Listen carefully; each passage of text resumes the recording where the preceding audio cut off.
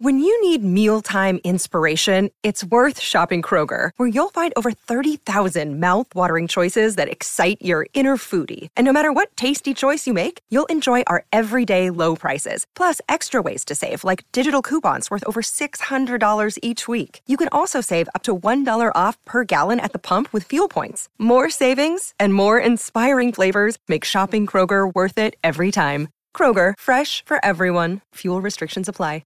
The Life of Pi versus Lincoln at the box office. Is Joseph Gordon-Levitt putting on the bat cowl? No, he's not. But what does it mean for a Justice League movie?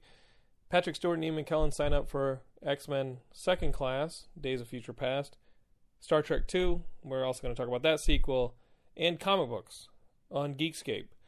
Guys, welcome to Geekscape. Sorry you've been away for a week. I'm just picking up the Zoom, doing a quick portable Geekscape for you guys, because it's been a week. Even if you were out of the country or not a U.S. citizen, you still had to suffer the break caused by the Thanksgiving holiday. I went up and had a pretty great holiday in Fresno with Laura's cousin Mike and her part of the family. It was a fun drive.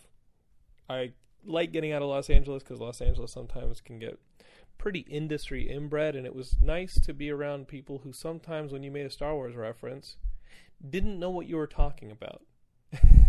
You guys ever feel like that? Like the people you hang out with, even though they're your closest friends and you love them and you can talk to them and they get what you're talking about.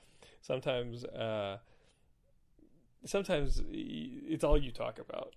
All you talk about are video games, movies, and comics. And granted, there's not much else that we love here on Geekscape, but sometimes it's refreshing being reminded that there is other stuff, especially after a weekend where I'm camping out for the Wii U, et cetera, et cetera. Gotten a lot of feedback on the Wii U podcast. Everybody seems to like it. They want me to do more midnight releases. Frank Sanders was like, dude, you got to do more of these. This was an epic podcast. Sure, let me just buy more shit. I don't know how to do more midnight releases. Maybe The Hobbit. Maybe sitting outside for The Hobbit. I don't know. I mean, I like doing that stuff too. I like mixing it up on the podcast, doing some by myself, doing some with a guest, doing a few events like that. Sure. I'm thinking about how we're going to do Comic-Con, how we're going to do WonderCon. Geekscape's got a booth at both of those. So I don't know. I'll take your suggestions. I'm at Jonathan London on Twitter, Jonathan@geekscape.net on email, and just send me your feedback, send me your suggestions, because I'm open to it. Let's talk about some business right here. Speaking about a live podcast, you guys are going to get your chance December 5th. If you're in Los Angeles, come on down to the Geekscape party. Our 6th year anniversary party is going down at the Ranker offices at 7:30 on December 5th. It's also my birthday. And I was like, yeah, I mean, Gilmore and I talked about it because he's at Ranker and we use their offices, and we're like, hey, should we have it on the 5th? Should we not have it on the 5th because it's my birthday? No, I think the greatest gift I could give myself is this party. I mean, why not just pat myself on the back for something that we started by ourselves back in 2006? No, I'm being facetious. I just, I don't know. I mean, I think this community is a gift in and of itself. I think what we've done is a gift in and of itself, and I have faith in Geekscape. It's something that we started to have to last. So that is the party, December 5th, 7:30 p.m. Pacific at the Ranker offices. Some of you are like, wait, I'm not in Los Angeles. I can't come to the party. Why are you telling me all this? Well, we're making plans to live stream it. I know that every year we've done the video thing on the podcast, and you guys have been able to see the party on video. And this is our first year doing an end-of-the-year party without video. We want to include everybody, so we're going to live stream it. We're going to put it on a live stream on a big TV at the Ranker offices. So anyone listening to this right now, or anybody not listening to this who just happens to come along, maybe find it on our Twitter or Facebook feed, you can check out the party for yourself. You can attend via the World Wide Web. So there will be a live stream of our party going on December 5th. So mark your calendars if you're in LA, able to make it in person or not. December 5th, 7:30 p.m. Pacific Standard Time. You're going to come to the Geekscape party, either digitally or in person. I'm excited about it. I love seeing everybody again. I like seeing Eric Diaz. I like seeing Gilmore, Ben Dunn. Hopefully Brian Walton will be there. He hasn't RSVP'd yet, so Brian Walton, if you're listening, Please RSVP. Come on, buddy. Nothing you got going on that night is as important as something you've helped to build. William Bibiani. I invited VJ Kerr, our first camera guy, who it was so important in helping us create Geekscape. And I hope everybody else shows up. I hope Sean Madden gets there. I hope Derek can get there when he gets off of work. I think Scott's going to show up in person. Jake Lopez. Let's just get everybody. Let's get the whole Geekscape team there, either digitally or otherwise. I'm excited about it. Wow, 6 years. My hair wasn't as gray back then, and I had more of it. But would I trade it? Probably not. Let's also talk about Dock of the Dead. Even though we had Thanksgiving weekend, we have things to celebrate. Let's talk about how the Dock of the Dead Kickstarter did not hit its successful goal of $50,000. I've actually spent the last week talking about it, so I'm not tired of talking about it. I just want to fill you guys in on what's going on. Alexander and I talked the entire weekend. Alexander, Carrie, Robert, the producers, talked all weekend about what we should do. And granted, digitally, I was like, okay, we gotta resubmit it right away, because we were getting a lot of feedback from people seeing that we weren't going to meet our goals that had contributed, saying, hey, you got to resubmit, even if it's for a lower price point. Resubmit. I know that a lot of you Geekscapists have faith and want to see this movie made. Sit back, relax a little bit, with or without your help. Hopefully with your help, the movie's going to happen. Whether or not we do a Kickstarter again that depends on a lot of the meetings that have come out of the publicity that Kickstarter gave us. One of the nice side effects, byproducts of having Kickstarter and like the publicity campaign that we ran was that other people got interested, and hopefully some of these outlets, channels, financiers are the people who get the movie, want to invest in the movie, and want to make the movie that we would have made with the donations from Kickstarter. Why did the Kickstarter fail? I think a lot of reasons. I think we put it on at a time where our closing week, our final push, was Thanksgiving, when everybody's thoughts are going towards travel or spending it on the holidays. I think re-upping immediately, which is what you would want to do to keep the momentum going. I think we've all agreed that we can't re-up immediately, or else we would have ended up in this exact same problem, but it would have just been Christmas, New Year's, where everybody's thinking about putting their money towards travel or Christmas gifts, etc. So really, don't throw a Kickstarter at this point. At Kickstarter, don't start it in October, don't start it in November, don't start it in December. People just don't want to spend money on things other than family, travel, maybe assessing funds for the next year. The other thing I learned was Hurricane Sandy. Hurricane Sandy affected us, and we're not even on the East Coast. But honestly, for about a week, we were frozen. Our Kickstarter was frozen after that initial big surge at the beginning. Every dollar, I mean, we got the emails that were like, guys, I want to donate to this, but Hurricane Sandy, I mean, how can I invest in a zombie film when there are people in the Northeast who need this money? Does that make sense? Hopefully that makes sense. And I don't want to be the kind of guy who's like, no, wait a minute, hey, forget the people suffering on the East Coast that don't have food or water or electricity. We're trying to make a zombie movie. It wasn't going to happen. For an entire week, almost 10 days, our Kickstarter was crawling. And that had a lot to do with it. You can't really lay blame on Mother Nature on that one. Maybe you can lay blame and say it was God's will that the Kickstarter failed. That being said, of course, we're still shooting on the movie. We're still talking to people about financing the movie. And when there's news, you'll see it. Right? We still plan on doing every single thing that we wanted to do with this film. So have faith. Thank you for your support. And when there maybe comes a time later on, whether it be post or whatever, to start up a campaign again and get you guys to be able to pre-order the film, you'll have it. You'll hear about it right here on this very podcast. That is a promise to you. Promise I haven't broken since 2006. If there's something going on with Geekscape, you'll hear about it on this program. It's a pretty easy promise to keep. Let's talk movies. Over the Thanksgiving weekend, I got a chance to go see two Oscar contenders, you would say. And I needed some Oscar contending after not liking the Silver Linings Playbook and just kind of being like, wait, what? What was the big deal about that? Two movies. Lincoln, Steven Spielberg's portrayal of his whole Lincoln movie with Daniel Day-Lewis, and Life of Pi, Ang Lee's adaptation of the book, which I loved the book. I thought the book was great, and the Lincoln book is the Lincoln movie is based on a couple sources.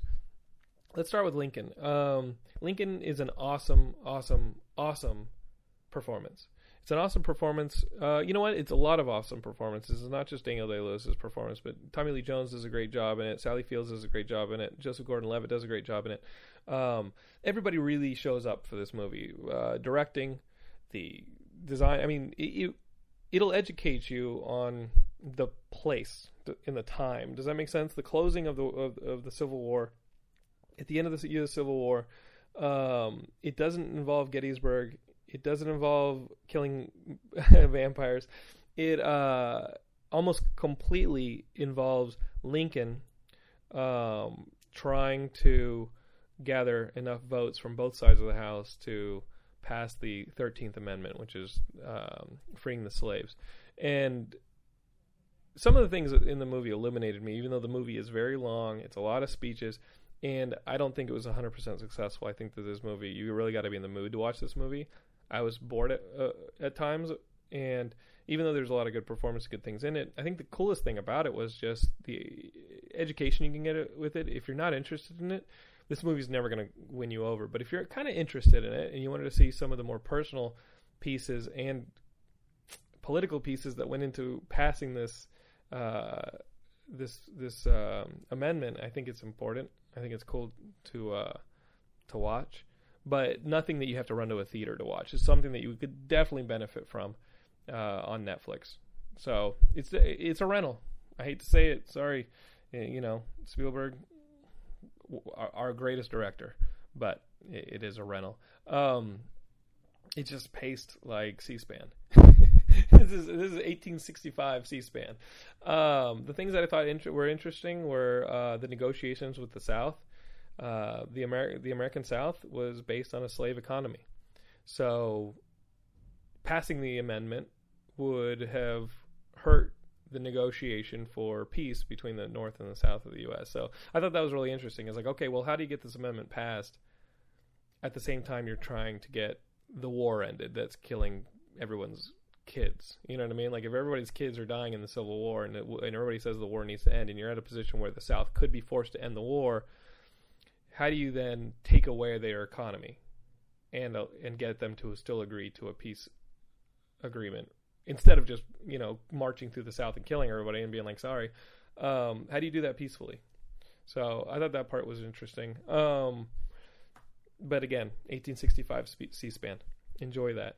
The other movie that kind of took me by surprise, even though I shouldn't be surprised, was Ang Lee's Life of Pi. This movie totally took me by surprise. It is, at this point, the best thing I've seen all year. And I've seen Argo. I've seen those. I loved Argo, but Life of Pi is an amazing book, and the movies turned out to be really, really great. And you got to watch it in 3D. I know James Cameron and Ang Lee were talking about how great the 3D was in this film. Believe it. The movie looks awesome in 3D. The cinematography in this movie remind me of Amelie, of all things. I don't know if you guys have seen Jean Genet's Amelie. Watch it, see if you agree. But the colors, the compositions, the way that the memories fade into reality, in present day goes into past. Watch the movie; it's visually amazing. It's just an incredible movie. I know Will Kistler, one of our Geekscapists, worked on the animation for some of the animals on the movie. It's phenomenal.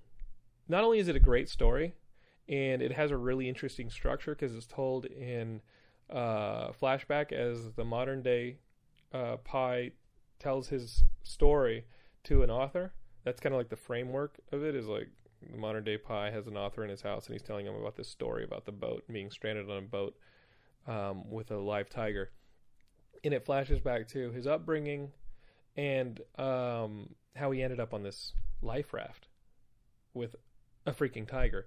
If you haven't read the book, I suggest reading the book. It's just as amazing as the movie. But the movie is just incredible. It does have a fourth act on it, where you think the movie should end, isn't where it ends. It goes about 10-15 minutes longer, and it does feel oddly paced, and it does feel like, wait, am I still watching this movie? It should have ended. But the lesson of the movie, the point of the movie, is in those 10-15 minutes. The whole crux of the damn thing. So the 10-15 minutes are totally necessary. You gotta to get the meaning of the message, to get the answer that you worked for this entire movie.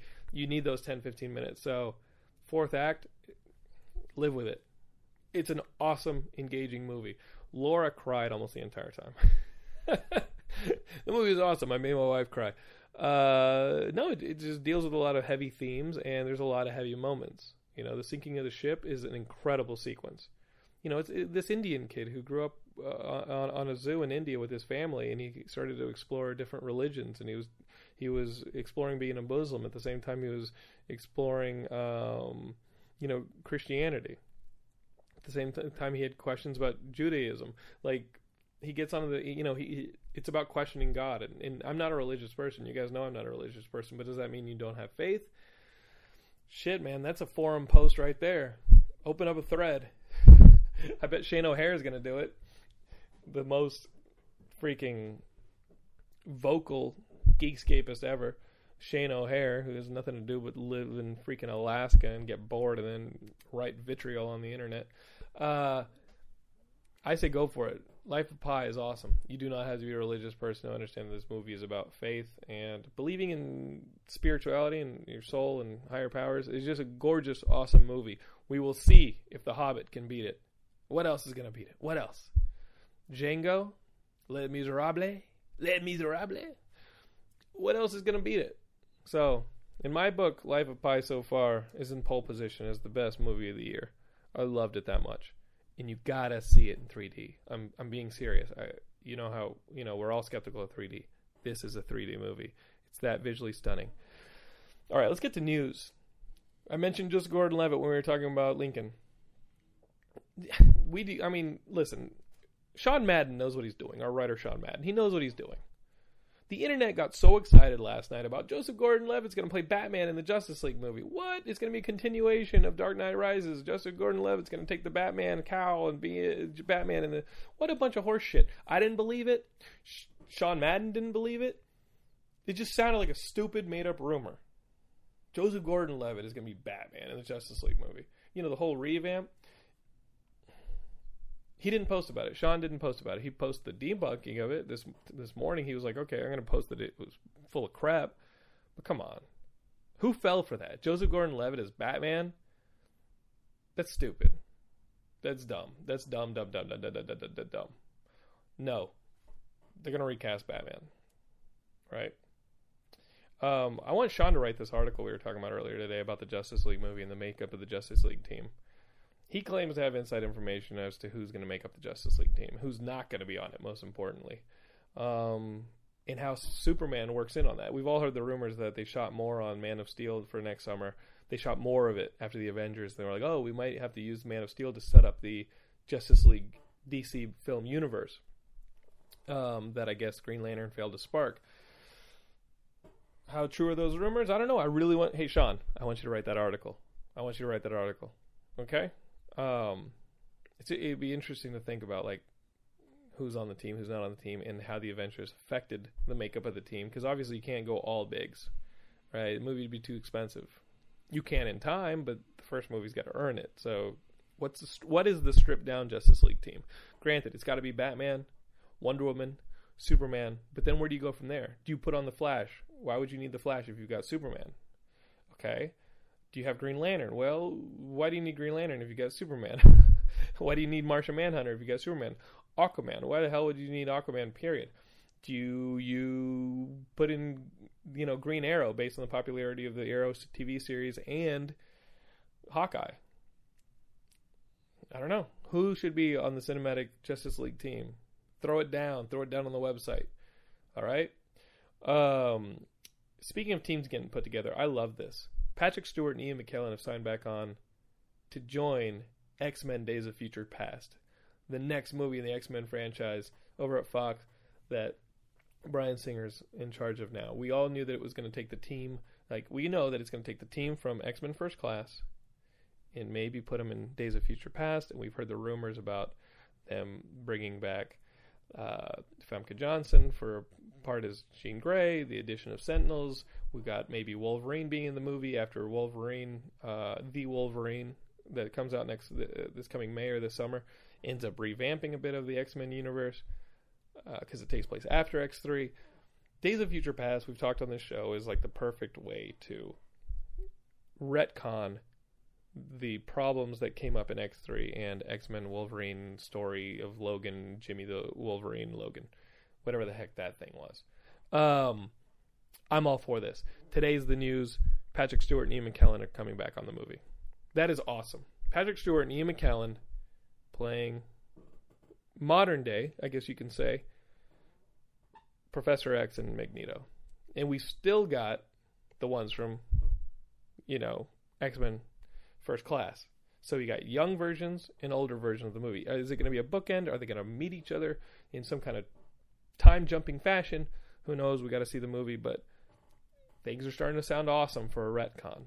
This is what geeks wanted. I think Fox is kind of looking up, seeing the success of the Marvel movies and being like, you know what? If we treat these things with a little bit more care, bring in insiders like Mark Millar, people who really know the comics, and be like, if we treat this with a little bit more care, we can make the money Avengers made. We can have the fans on our side. They'll go see these movies 5 times instead of see it once, hate on it, and then pee on the Blu-ray when it comes out. Who'd have thunk? Make a good movie. Fans will love it.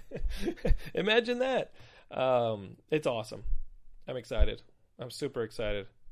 I don't think I don't think Stephen Prescott was excited. On Twitter, he was like, I can't bitch about Joseph Gordon-Levitt being Batman because that's not true, so I'll just bitch about Patrick Stewart and Ian McKellen being the next X-Men movie. It's like, why would you bitch about that?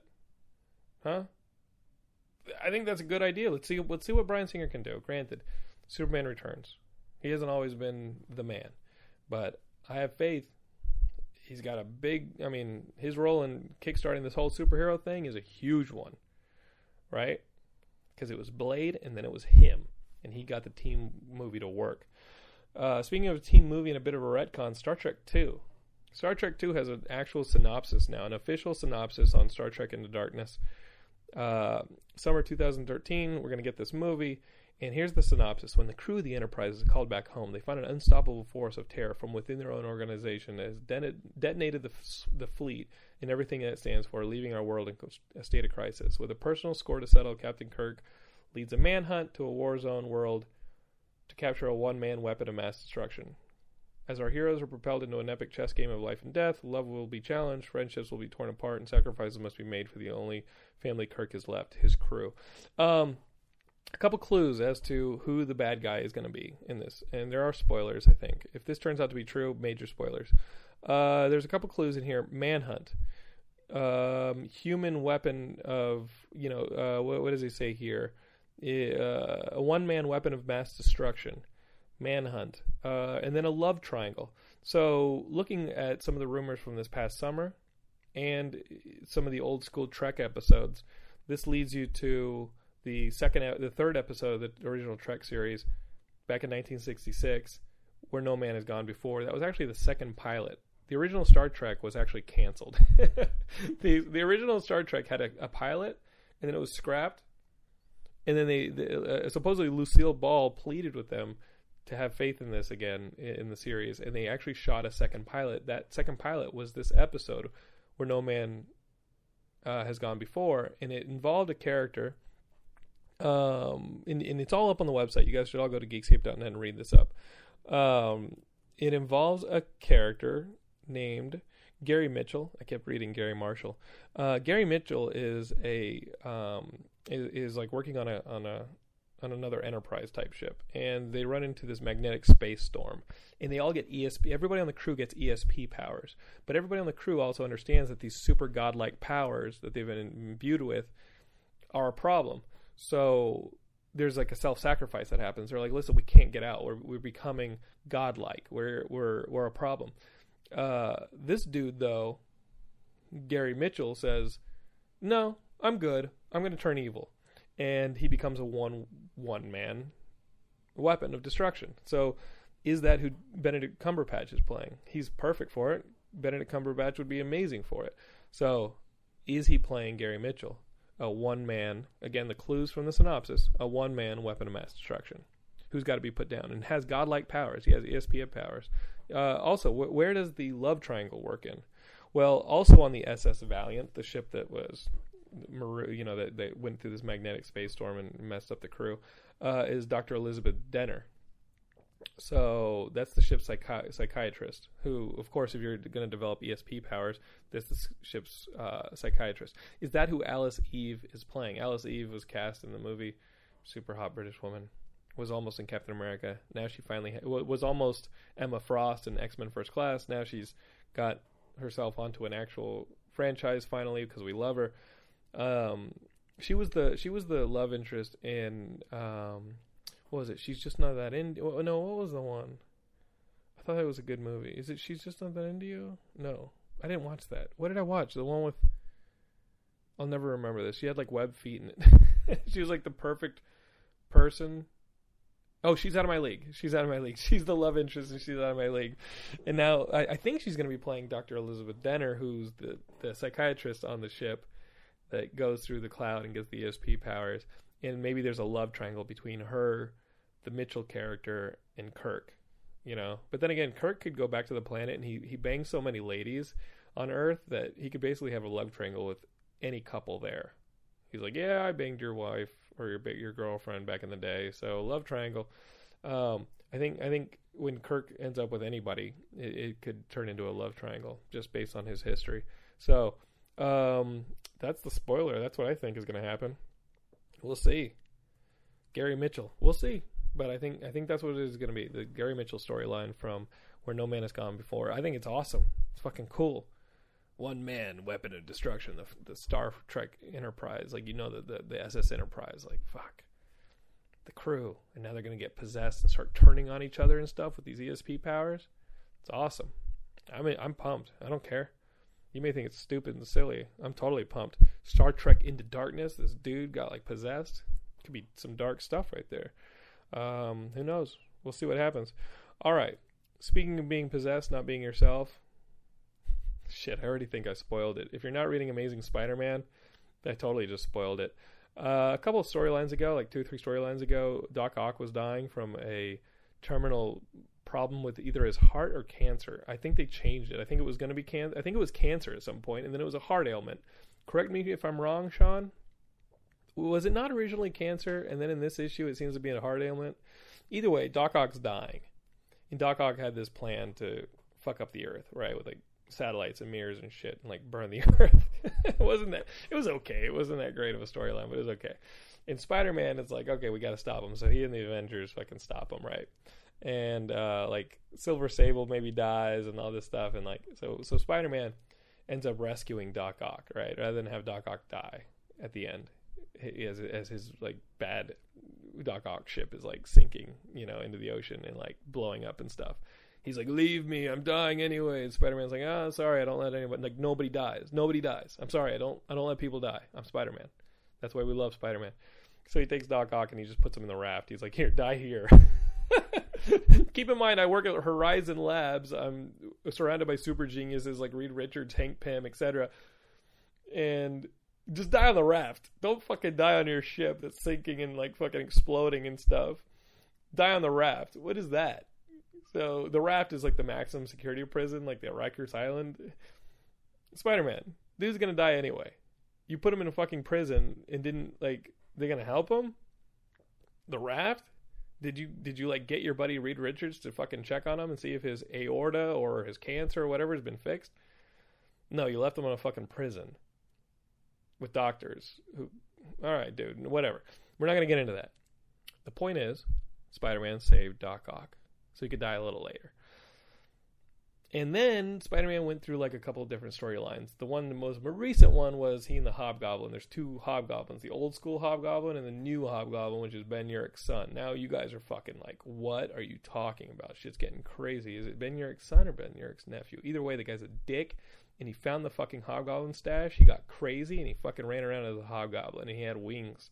That's the difference between the 2 Hobgoblins, because the old Hobgoblin came back and was like, fuck that, somebody's running around as a Hobgoblin? I'm the Hobgoblin, but I've got a glider, and this dude's got wings. Either way, one more Goblin. The Green Goblin. Green Goblin had a Goblin key, which, if you had the Goblin key, you could open up like some of Norman Osborn's stashes and have access to all of Norman Osborn, the original Green Goblin's shit. Like, pumpkin bombs and I don't know, technology and gliders and stuff. You know, the kind of stuff the Hobgoblin already had. Anyway, that's not important. What's important was Spider-Man had to keep that key, which the Hobgoblin stole, from falling into the hands of the Kingpin of Crime, who now runs the Hand, right?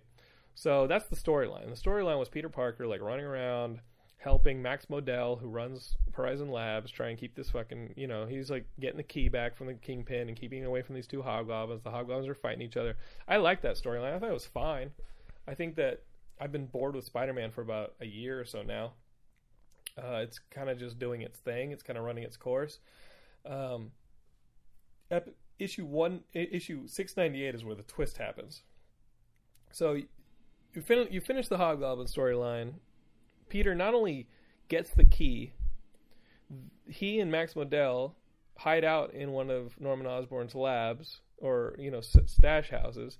And as the Hobgoblins are trying to get into it, Peter destroys it. Peter says, fuck it, I'm going to go out the back exit, and I'm going to destroy it, and then I'm going to beat it. And so the Kingpin doesn't get it. The Kingpin's not going to get the stash.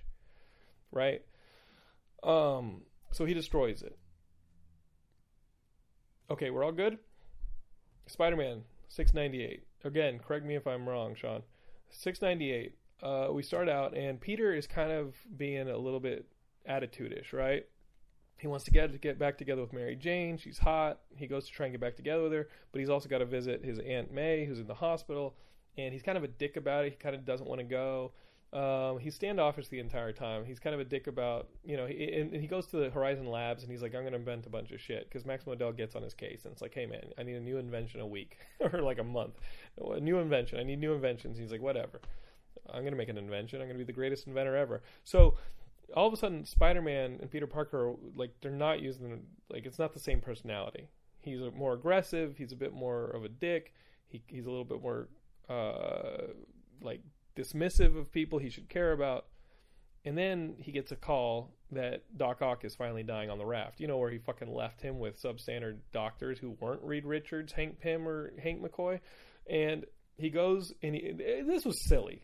He goes to the raft, and, like, Captain America, Hawkeye, Spider-Woman, and Wolverine are, like, in costume waiting for him. He's like, you know, because you see Doc Ock dying at the beginning of the book, and he's like, Peter Parker. And, like, the doctor's like, what is that? Peter Parker. So he calls for Peter Parker. So Peter Parker and Spider-Man show up. And Captain America's like, one of your greatest foes is dying. We're here for you. And Wolverine's like, you want me to put him down in case he gets in your head, da-da-da, wink, wink. So he goes into here's the spoiler. He goes in, and he sees the dying Doc Ock. This is Spider-Man. He's by himself, right? The Avengers, like, give him his respect. You know, because he's going to watch this guy die that he could have just fucking left on this sinking ship, like, 10 issues ago. And he gets in close, and that's when Doc Ock goes, Peter Parker. That's all he can say, Peter Parker, because he's dying. And Spider-Man says, that's right, Peter. I'm you, and you're never going to know how I did this. You're never going to know how I pulled this final act of switching our bodies. This one I was like, what the fuck? I think Sean Madden was like, holy shit. And I was like, what the fuck? Still pretty surprising. Totally surprised. They did a great job of hiding it. Obviously, in the new Spectacular Spider-Man, it's going to be Otto Octavius in Peter Parker's body as Spider-Man, doing his deal. But that's it, guys. Peter Parker and Otto Octavius somehow got their bodies switched. So Peter Parker's trapped in the dying body of Dr. Octopus, and Otto Octavius, all of the memories, that's what he said. He said, I have all your memories, I have all of your knowledge, and now I have your body. So Otto Octavius, complete with Peter's memories and all that, are in the body of Peter Parker. And then you see Otto Octavius' body flatline with Peter trapped inside. And the doctors rushing in. Keep in mind, these are shit doctors. These are fucking shit doctors. These are not Reed Richards, Hank McCoy, or any of those guys. These are like dickheads who were so crappy as doctors that they ended up working on a freaking prison. All right? Granted, it's a prison for supervillains, but you're not the night nurse. All right, pal? So anyway, yeah, there is a night nurse. Google that shit if you want to read some silliness. That is a superhero, the night nurse. So that's where we stand. That's where we got it. Otto Octavius in the body of Peter Parker is going to be Spider-Man, running around crazy with all of his memories and all that. Peter Parker may be dead on the raft in Otto's body. Here's where I have a problem, okay? It's the Marvel Universe. This can't be permanent. This can't be permanent. That's the end of it. Meanwhile, in the Hulk book, Dr. Doom literally separated the Hulk from Bruce Banner. Only for Bruce Banner and the Hulk to realize that they need each other. That's a fucking book to read. You want to read a comic book? You want a great jumping on point? Read Mark Waid and Lionel Francis Yu's Hulk book that came out last week. There's one issue out, and it's literally Bruce Banner is finally coming to S.H.I.E.L.D. and being like, hey, you know what? Employ me. We've always been trying to contain the Hulk. Don't try and contain the Hulk. Point him at your enemies. And I was like, whoa, what? So Bruce Banner literally comes to S.H.I.E.L.D. and says, listen, man, Tony Stark gets all the fucking respect. Hank Pym gets all the respect. Reed Richards gets all the respect. I'm just as smart as all those guys, except I have a freaking monster trapped in me. So here's my deal with S.H.I.E.L.D. You get to finance me. I get to make inventions for you to make the world a better place, like Tony Stark, Hank Pym, and Reed Richards. And the Hulk's just going to happen. We can't contain the Hulk. The Hulk is going to freaking happen. So when the Hulk happens, S.H.I.E.L.D., point me at your enemies and use me like the Avengers did in the movie. And with Lionel Francis Yu's artwork, this book was awesome. With Mark Waid's writing, this book was awesome. I love the Hulk is one of my favorite books now. It's awesome. Keep in mind, back on Spider-Man, I just can't see how this is, I just can't see like what the point of this was beyond a sales gimmick. You know, it's good writing. I love Stan Slott, I do, but I've been kind of bored with this book, and you don't see any permanence in this. Not in a world where the Hulk and Bruce Banner can be separated by Dr. Doom. There's no permanence in this decision. I know I've gone on about this. You guys are going to freak out. It's been a lot of talking. Most of you guys already clicked out because I'm talking comic books, but I'm sorry. I don't buy it. It is the Osborn twins. Remember that one? Remember that storyline? The Osborn twins? They haven't brought up the Osborn-Gwen Stacy twins yet. Like, they have... those twins are still running around there in Eastern Europe or some crap like that. Gwen Stacy, Norman Osborn's kids, that shit hasn't been retconned. They're running around somewhere in, like, that nation next to Latveria. They're probably in Madripoor or somewhere, running around and acting crazy. Right? But they exist. They just ignored it. So, how long is this going to happen? How is this going to go on where Otto Octavius is running around in Peter Parker's body, making out with Mary Jane, making everybody mad at him, using all the resources from Horizon Labs, being part of the Avengers?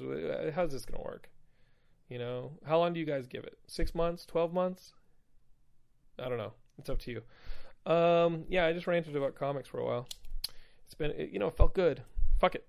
Felt good. Felt real good. It's been a while. All right. Let's finish this up.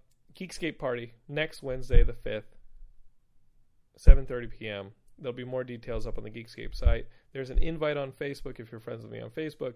Send me a tweet at Jonathan London, jonathan@geekscape.net. Any of this stuff I talk about it on the Geekscape website. Geekscape.net, we got news and stuff. Sean and Derek and the team are really fucking kicking it. I love you guys. You guys are just killing it. And I love that you guys are sharing opinions and stuff like that. So even if they differ from mine, who cares? It's not why I built the site. I didn't build the site as a freaking shrine to my own ideas. They're for you. You express your ideas and you guys are killing it. I love it. I didn't even get a chance to talk about The Walking Dead, which Sunday I literally woke up. I read the trade paperback 17 of The Walking Dead, which is awesome. Hardcore. So hardcore. Issue 100 of The Walking Dead comic. Wow. I woke up, I read the trade paperback of Walking Dead. I then played the Walking Dead Telltale Games during Sunday afternoon, which was the final chapter of 5 in the Walking Dead downloadable game. It is the game of the year. This was amazing. So I spent 2-3 hours doing that. And then Walking Dead, the new episode, came on that Sunday night. So I literally did the comic, the video game, and the TV show The Walking Dead on Sunday. And I loved every bloody minute of it. Scott Gimple, one of the supervising producers, I talked to him on email. He's coming back on the show soon. So look forward to that. But The Walking Dead, man, that series has been kicking ass. If you haven't been reading Derek's columns on Sunday nights, Monday mornings, or Monday nights on the Geekscape website, where he recaps the episodes and then does a comic book comparison. You guys are fucking up. It's on the. I don't know what else to do. We put it on the website, and if you aren't reading it, you're fucking up. You're fucking up. You're fucking up. So Geekscape.net. That's where you get all your good shit. All right, that's it. Search for us on Twitter, YouTube, and Facebook. Geekscape. Over and out.